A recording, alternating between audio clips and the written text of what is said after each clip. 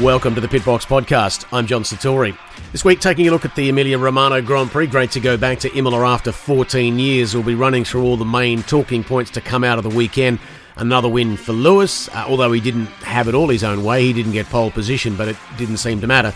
Of course, it was an errant Ferrari front wing end plate on the 77 car that put paid to Bottas's chances of finally getting another win.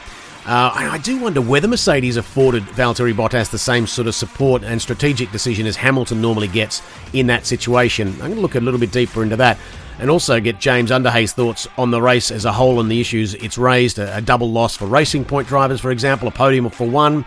Another one's lost more credibility. And, of course, the other interesting question, it keeps raising its head. Alex Albon failed to do the job at Red Bull. All that coming up on the Pitbox Podcast. Well, it was the 13th race of the Formula One season, and it was the Emilia-Romagna Grand Prix at the incredible Imola. Very narrow, very fast, a proper old-school circuit. We kept on hearing that from every one of the commentators. It didn't matter where you tuned into or what you read, everybody was talking about that. And it's a lovely old circuit, Imola, but it didn't put on the most exciting of races, except, of course, when we got towards the end, and then it all sort of kicked off in a big way. Once again, joining me, James Underhay. James, your thoughts on what happened last weekend? I think you summed it up fairly nicely there, John. It was, one of my thoughts actually after the race, after watching it, was that I think modern F1 cars have almost outgrown circuits like Imola. Yeah. In the sense that, not only are the cars bigger, that, it makes it harder to pass there. Obviously, Lewis alluded to that, after qualifying. He said, I think you're going to see a pretty boring race because it's tough to pass. But also with the modern levels of aero, etc., some of the corners that used to be challenging, used to be pretty scary in an older F1 car, just really aren't now. And these cars just make mincemeat of circuits like that now, which is a real shame because, as we alluded to, as we discussed last week, it's a stunning circuit in a beautiful part of the world, and some incredible memories from races gone by there. But this time around, it just didn't really live up to expectation. Well, there's no real big braking moments there, which is what modern F1 cars really need now. You've got to have those big braking moments, particularly at the end of long straights. There was no final chicane to get back onto the main straight. That was an all-one, which I think was an improvement because that meant the DRS had more effect. But even the run down to Tamburello chicane, it wasn't a big enough braking mark, and that was really the only place you had overtaking opportunities, apart from 17 as you came down to the hill to Ravazza. But even then, I don't think there was one overtaking manoeuvre into 17. So it really didn't suit, as you say, modern F1 cars. No, I think you're right. Obviously, going through Tamburello now, that's a totally different corner. As we know, it's been reprofiled with the chicane there now. We saw a bit of action there, which was pretty good. Coming into Tosa, you mentioned, even that section of the circuit has been significantly reprofiled, obviously, in years gone by. So, again, it was almost like a more do-or-die moments where drivers are going to take a risk and throw it up the inside and risk contact, or a driver in front of them making a mistake on the exit of corner, which we saw at Ravazza a few times, in particular, obviously, the Bottas incident with Max, where it gave other drivers opportunities to get them with the DRS situation down the front straight.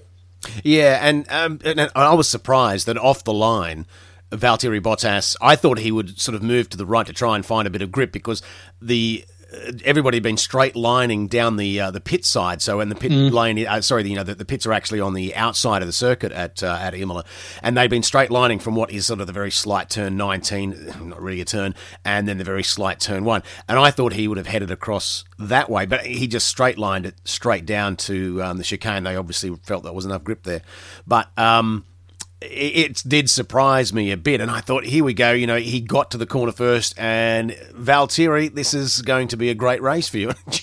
And it was your old mates Ferrari who stuffed it up for him. Yeah, it was an interesting start. Grief about Ferrari again. You have to do something about that. But the fact that Max got Lewis as well, off the line, was, you would have thought at that point, surely the stars are about to align for Valtteri. Surely this is the moment where he does genuinely just run away with the race. And it just didn't happen, did it? You know, the stars absolutely didn't align for him, and in effect, everything that could have gone wrong pretty much did. Coming back to the Ferrari thing, yes, of course, obviously, the situation with the piece of end plate from Seb's front wing clearly caused Valtteri's Mercedes to lose downforce. I think the team was suggesting that they were quite shocked at how much they'd lost in terms of downforce, and they couldn't actually really see what was causing the problem initially. And Valtteri obviously came out later and said, look, I saw the piece of debris and I chose to go straight for it as opposed to going around it, because if it had caught a tyre, it would have obviously caused a puncture and then potentially bigger problems. So a really difficult situation for him given the circumstances, because that race was really there for him to win. It was, and he'd done a great job with qualifying. He'd done a Lewis, he'd found the extra tenths, he'd pushed. He'd said he was actually shaking at the end of qualifying because of the extra bits he was able to find, and he got Lewis by less than a tenth of a second. And as you say, you think the stars are all aligning for the guy finally. Not that it'd make much difference to the driver's title anyway, but then just rotten luck like that. But you make your own luck as well in F1. It's just when you're in a purple patch like Lewis is, you're in a purple patch. Well, yeah, I mean, we'll come on to the point around the virtual safety car, and the timing of it from Lewis's point of view was just ridiculous, wasn't it? I mean, it was like, I think Martin Brundle even alluded to the fact on the broadcast. He said it was almost like Mercedes had a button to call that virtual safety car for him because it was that well timed. Really the kind of critical moment of the race, I suppose, in terms of allowing Lewis to get in under virtual safety car, didn't lose anywhere near as much time coming in, and actually enabled him to build a lead even more so, for that reason. So, Lady Luck is certainly not on Valtteri's side at the moment. And as you allude to with Lewis, it's that purple patch. It just seems he can do no wrong at the moment.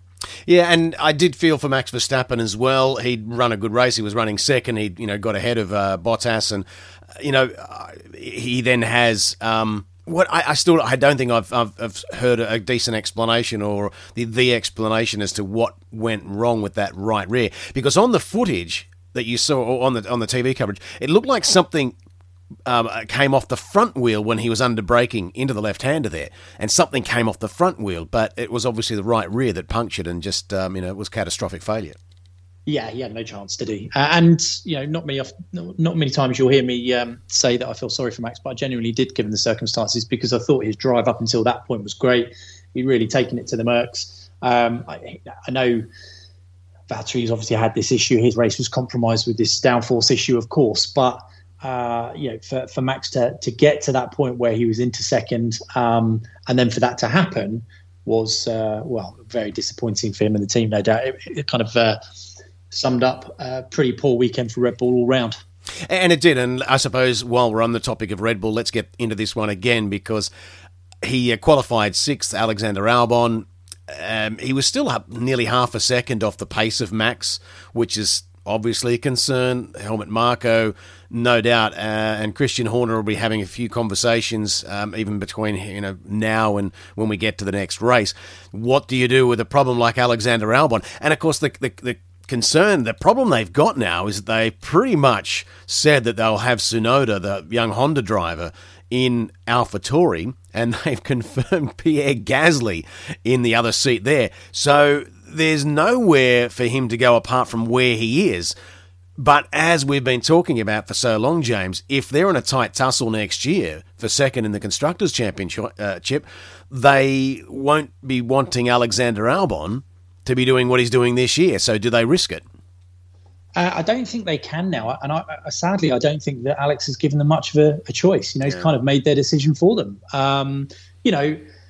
You've said, I love this phrase, you said that they need a points machine in there. They need someone who's just going to score points every single week, because Max is going to pick up the wins when Mercedes occasionally, albeit very only occasionally, falter. Max can win races, even in a car that just isn't quite on the pace with the Mercs. But the other person has to be putting points in, regular, consistent point scoring, getting the odd podium. And Alex hasn't done it. And we talked last week about, I think that the end was probably a little bit nearer for him than a lot of people were suggesting. And after this weekend, that was a completely unforced error from him in terms of the spin that he had. The race was pretty hectic at that point. He was being pressured from behind. I think Checo went past him in the build-up to that move, obviously, and Checo put a fantastic move on him. Wasn't that a brilliant move from Perez? Yeah, it was mega, absolutely mega. Just strengthening his argument as to why you're getting rid of me, Racing Point. But it was a great move, and obviously, then from that moment onwards, you just think, God, Alex, just get it to the flag, and that spin came. I mean, he looked like he lost a bit of downforce. Obviously, he was in the wash of, I think it was Perez's car, wasn't it? But you've got he's an experienced driver. I mean, he's experienced enough to know that that's going to happen. Of course. And how many other moves did we see, not quite as spectacular, but similar to that, where other drivers didn't just bin it the second that someone had gone past them because of the wake from the car in front? It just, it's pretty schoolboy stuff. He just got on the gas too early, and all of a sudden he's sliding across the track in front of Sainz, who obviously nearly hit him. That would have been even more of a disaster, because then, he's taken another car potentially out of the race as well. Fortunately, there was no other contact and he managed to get going again. But, the long and short of it in the situation is it's not good enough. And Marco, how long is he? He's got the axe. He's sharpening it now. You can feel it, can't you? That's right. And it's just an impossible situation for them. But, of course, the question is, do they go with Hülkenberg or do they go with Perez? I mean, Checo, after what he's done, you'd think they'd be looking at Perez and thinking, I think really we've got to go for him, because that was an incredible move. I mean, I felt for Perez because, who on the strategist seat at Racing Point made the call to bring him in? Now, just to explain it, and you probably know anyway, James, but, what they were concerned about, because he was on those hard compound tyres, they thought on the restart after the safety car that it'd take him a few laps to get those tyres warmed up, and that he'd be a sitting duck for all the medium tyre runners that were around him. And that's the reason they brought him in. But track position at that circuit, if they hadn't known from what had been going on the past hour, is absolutely king.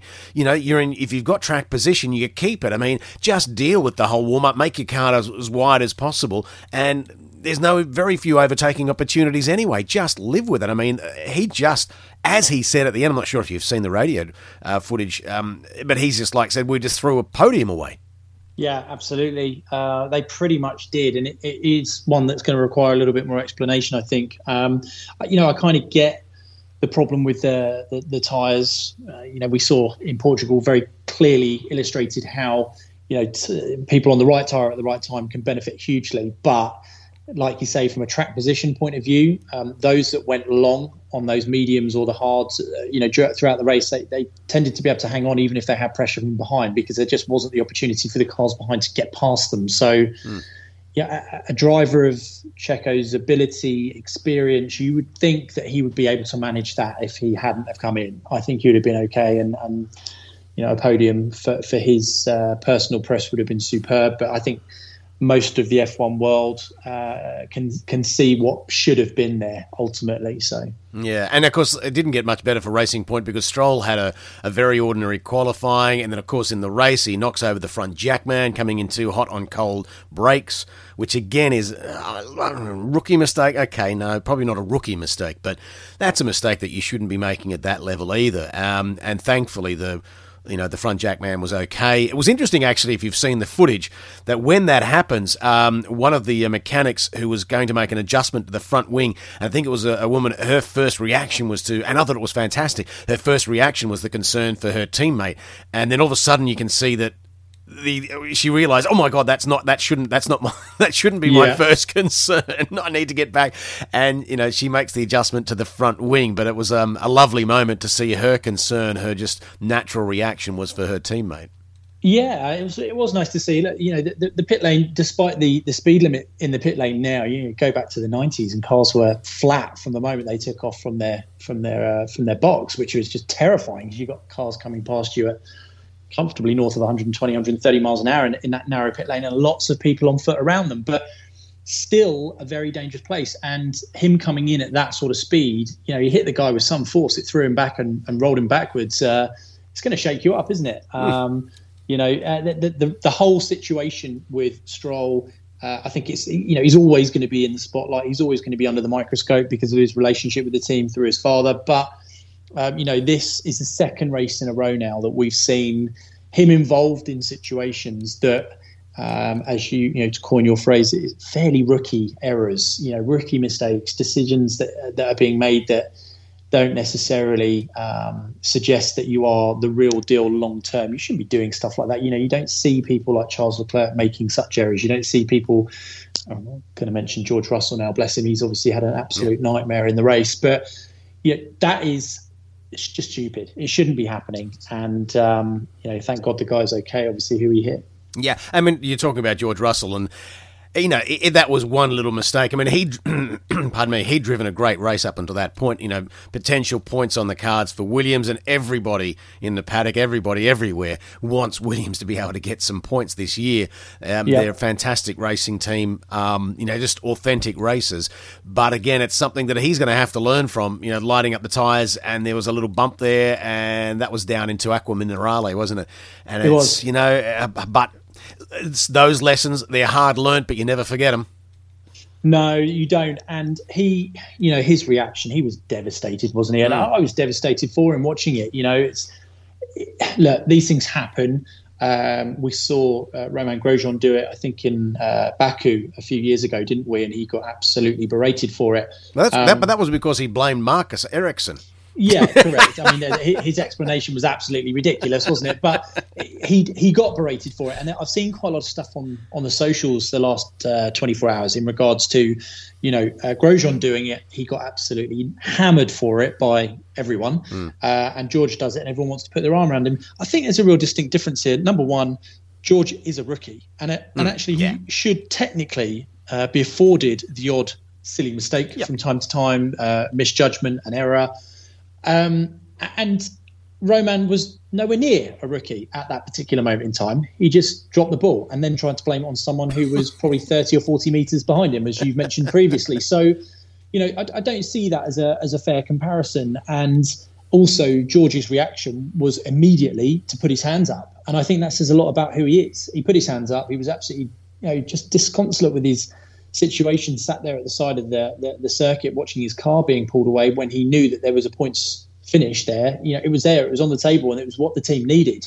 But for him to come out and say, I'm gutted, I made a mistake, I'm sorry, straight away to the guys, the team, and I'll work hard and make sure it doesn't happen again. And these cars are animals as well, John, right? Circumstances, like you say, the part of the circuit, another metre further, maybe it wouldn't have happened. You just don't know. And the reaction of the car actually when it happened was pretty aggressive as well. It wasn't like he got into a slide and didn't get out of it. It just pinged, pretty much 90 degrees left and he was in the wall. So I think you'd have had to have been Superman to catch that one. And not much of a runoff area, which is, one of the features of all these old school, old style circuits as well. So, you just don't get that leeway. Now, the other person I wanted to mention as far as good drives are concerned, because we have touched on Perez, and I thought that was just a fantastic overtaking manoeuvre that he did up the outside, it was, of Alexander Albon. But how about Danny Kvyat as well? I thought he drove a spectacular race. Unfortunately, I don't think it's going to change the minds of anybody who makes decisions for him getting a seat anywhere. But I thought he had a really good drive. It was a really strong drive for him, but probably just too little too late. He's just too inconsistent, isn't he? So the phrase you used there, John, was it was a really strong drive for him. And those two words, for him, are the critical ones in that sentence. It was a great drive. I think he benefited. I think he really benefited from quite a bit of the mayhem around him. He found himself on the right tyre at the right time, which obviously made a huge difference. And he took advantage of it. And that's what any decent driver of that sort of calibre at that level should be doing. The problem with Danny is he's obviously not doing it that regularly enough. He's being comprehensively outperformed by his teammate. He's been around the sport for a long time. And, one drive, I don't think that, of that quality, I don't think that necessarily saves him and keeps his seat for next year. That's just my opinion. But the main thing is that where's he going to go anyway? Because we pretty much know Tsunoda's going to come in for the spare AlphaTauri seat, and then it's only really Haas. Well, Kvyat doesn't bring any sponsorship with him, so he's I mean, okay, he's got a little bit of history driving simulator, doing some simulator work with Ferrari, but there's not much for him to be going. There's not much sort of behind him to be able to get him a seat at Haas. So it's unfortunate. It looks like curtains. But he did I thought his move. I think it was on Leclerc. I think, wasn't it? Yes. That was rather nice to see. It was good.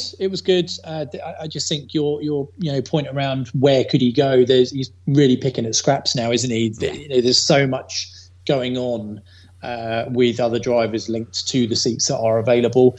I can't see him featuring too highly on people's Christmas list, so to speak. A team that sort of had an unspectacular and quiet weekend was McLaren.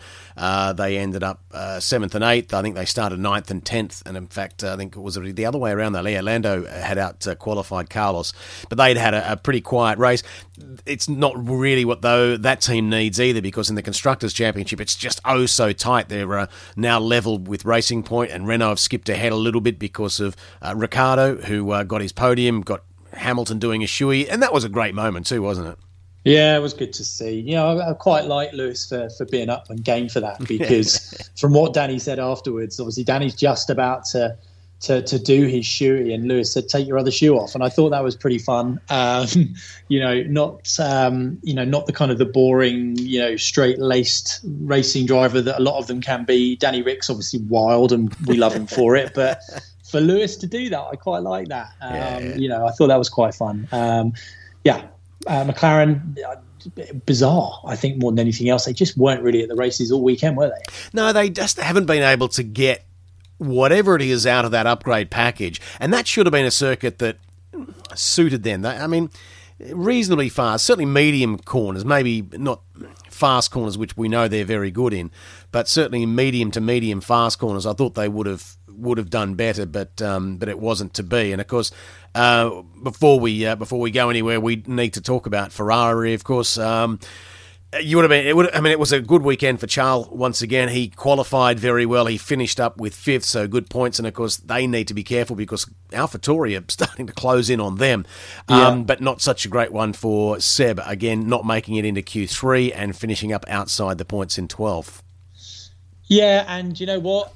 None of it was really his doing this weekend, was it? I think in terms of the race specifically, he actually had a fantastic drive right up until the point that I think it was a strip wheel nut or something. But the long and short of it is that he was dealt a pretty bad card at his pit stop. It was a 13-second pit stop. Problems getting the left rear on and ultimately getting the right front on was a nightmare.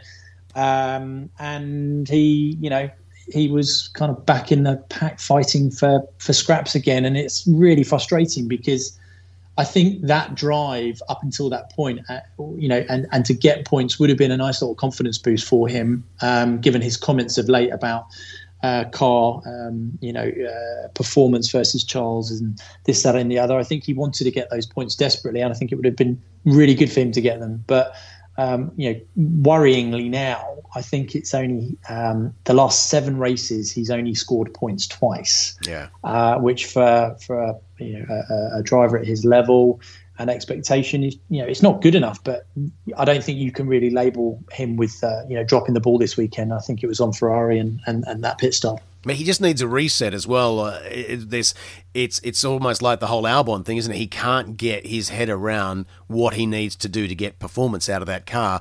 And then you see Charles Leclerc doing exactly what needs to be done. Because, that should be, if Charles can get a 5th, and it's not like that was lucked in either. He did a great performance, did a great qualifying as well. So there's just something that's not quite adding up at the moment between Ferrari and Sebastian Vettel. Yeah, Charles has clearly got to grips with the car. I think Charles is getting the most out of the car. It's not a regular podium contender. We know that at the moment. He may pick one up every now and again. And he actually suggested post-race that, bar a strategy call, he thought a podium was a potential this weekend. And they went a different route and it didn't work out. And obviously Kvyat ended up getting him, not a million miles away from the end as well, and pushing him back into 5th because he was 4th at that point. But he's obviously finding that the car suits him. It works for him. His style behind the wheel and Seb, it's like he's, he got into a completely strange car, and you'd think really from evolution of one car to the next, year after year, something drastic has changed, because normally who you deem your number one driver to be, you would tend to tailor the car, certain elements of the performance, handling, etc., around that driver, and it doesn't really seem that's filtered through this year for Seb. No, indeed. The one I've got to say this, because I often cop a lot of criticism from Chris Lawton, who we have our little tipping competition between ourselves on our Slipstream program, and this week, Jimmy Underhay, guess who got the trifecta? I'm guessing you nailed it. Yes, absolutely. Right? I picked Hamilton, Bottas, and I always go for the roughy Danny Rick, because obviously we've got the same accent. And this week it came through, and oh boy, he was not a happy bunny. That's almost, nailing the top three like that almost gets you back in the race with him, doesn't it? Oh, absolutely. I mean, no one's ever actually picked the complete podium. To be fair, we always sort of try and keep away from what would be obvious. But I got to the point where I said, you know what, I'm sorry, I'm not going to sort of go for these outlandish, it might be so and so, it might be Max on the top step of the podium. I'm like, no, let's. But I always try and put in Danny Rick, and I said at the beginning, and when we were doing our predictions, I said, I get a feeling that the Red Bull is a bit delicate today, and boom. You nailed it. Absolutely. And I'm hoping you've told Lawts, many, many times how happy you are with that result as well, from that point of view, because I know he's very quick to hammer you about the current scoreline. Mate, I've told him nowhere near enough as yet, but I'll just give him this podcast, and he can replay even if it's just this last couple of minutes. Mate, thank you as always. And of course, Turkey's coming up next. We'll do a preview next week, I suppose, and take a look at Turkey, because it's another interesting one, particularly that big long 4 quadruple apex left-hander. That's going to be brutal on tyres, isn't it? And what a corner! What a corner! Pirelli, I haven't seen. I probably do know, and I just haven't got it in front of me. But as far as what compounds they brought for that weekend, but that is going to be rather interesting with that quadruple apex left-hander. I'm trying to think, is it turn 8? I think it is, isn't it? It is, yeah. It's a hell of a corner, and these cars around there are going to be ridiculous, aren't they? They're going to look great going through there. Absolutely. So that'll be another interesting one, but we'll get into that next week. Jimmy, thank you very much for that, mate. We'll chat again next week, and look forward to your company and your review of the Turkish Grand Prix, or of course your preview before that as well.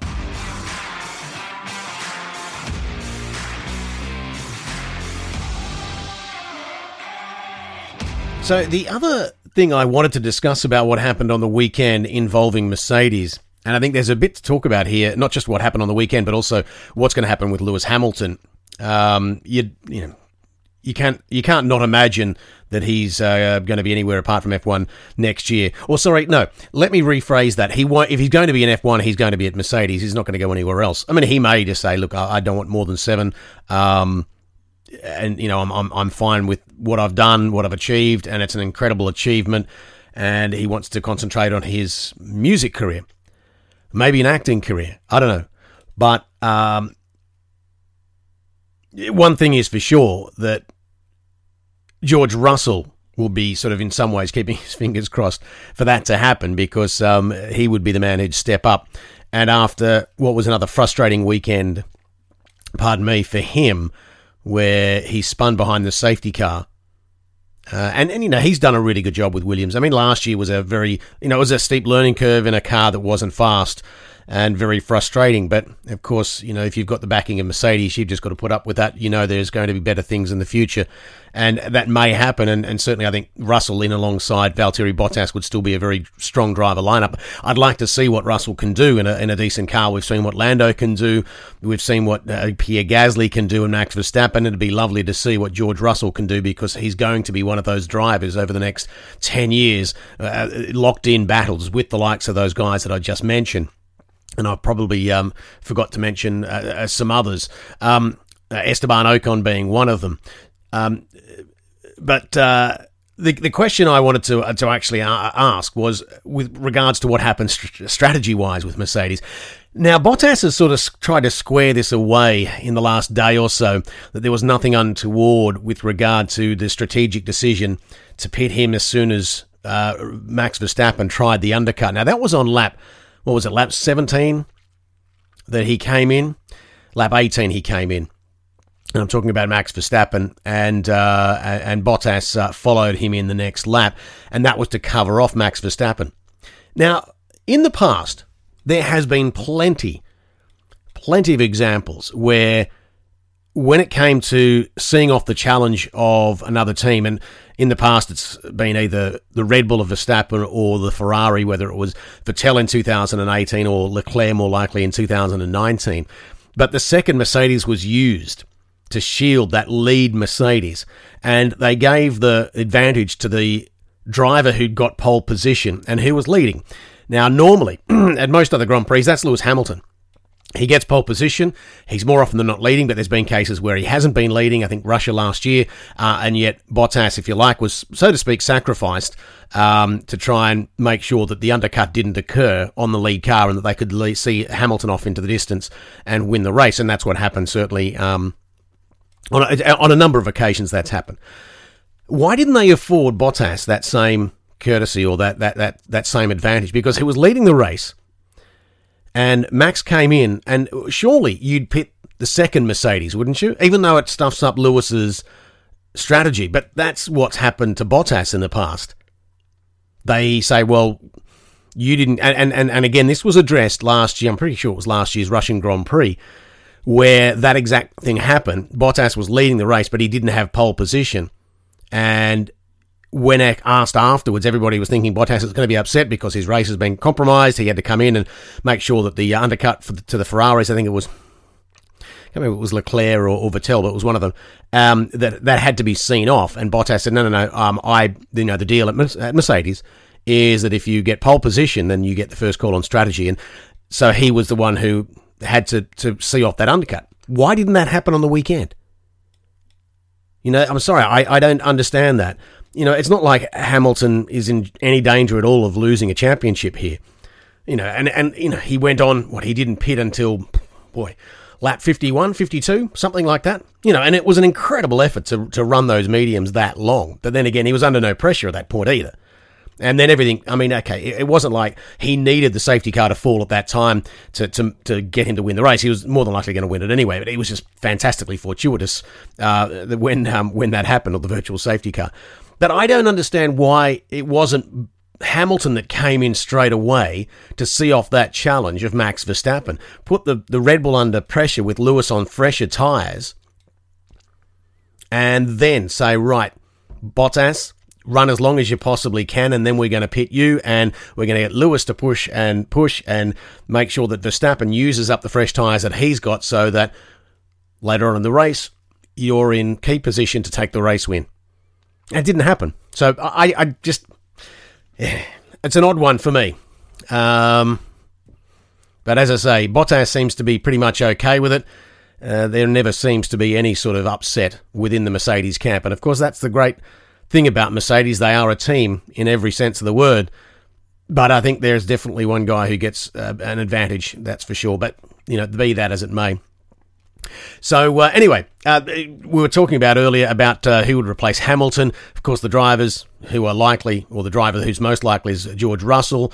The ones that are still on the market are Magnussen, Grosjean. Okay, I'm only having fun here. Hülkenberg and Perez. But because let's look at another team that's still far from settled as far as who they're taking into 2021, and that's Red Bull. And Alexander Albon again did himself no favours at all. It was a great move by Sergio Perez on the restart to go around the right-hand side. And then, of course, as they came out of the chicane, there was just a bit too much acceleration. And, of course, the front gets light when you follow in the wake of another car. And that's what happened to Albon. He spun and nearly took out Carlos Sainz's McLaren as well. That was incredibly close. If you've seen the footage on that, of the onboards and all that, it's how he actually evaded that I'll never know. But it casts doubt about whether or not Albon will even have a seat in F1 next year. Because if he doesn't get to grips with this and Red Bull look at next year and think we cannot again go into a season, I know we keep on mentioning this, having a driver that can't score points for the team, which could jeopardise second in the championship if other teams get their backside in gear, and the likes of Renault are looking like they're doing that. We need a driver who can bring home the points, and of course that then brings into play Perez and Hülkenberg, because they have said they're not going to be taking up Pierre Gasly. They wouldn't put Tsunoda in there, and there's no point to do that. He's got a seat pretty much at AlphaTauri, and you can bet that Danny Kvyat's not going to get given a chance. So Alexander Albon could actually end up without a drive for 2021 and be on the sidelines. And after such a meteoric rise, a year and a half or so ago, all of a sudden find himself without a drive and on the sidelines, which would be a real shame. He seems like a lovely guy, and he's got some good racecraft. He proved that towards the end of last year, but whatever's happening at that for him in that car at the moment, it's got him all at sea, and at the moment he doesn't even look to have a life jacket available to him. So that's the other interesting thing to come out of the weekend as well. But we'll see what happens in Turkey. He's been given yet another race, and he's going to need that.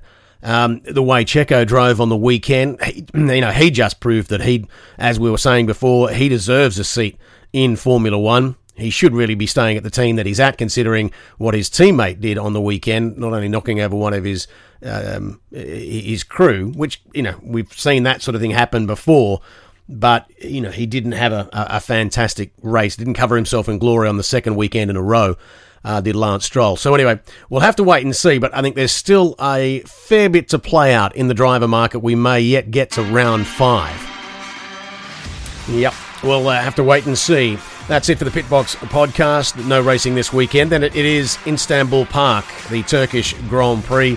Pirelli are bringing the 3 hardest compound tyres for that race weekend. We'll do a full preview next week, when we're also going to be talking to someone from inside McLaren's Mission Control. We're going to have a chat and find out what goes on there, and hopefully a little bit of inside information as well. So that's coming up next week on the podcast. 4 more rounds to go. The final round is in mid-December in Abu Dhabi, when we'll be donning Christmas hats. Can't believe we're saying that. And hopefully we'll be mixing with other families as well, and other households, depending on your COVID situation where you are. But look forward to your company next week for the Pitbox podcast.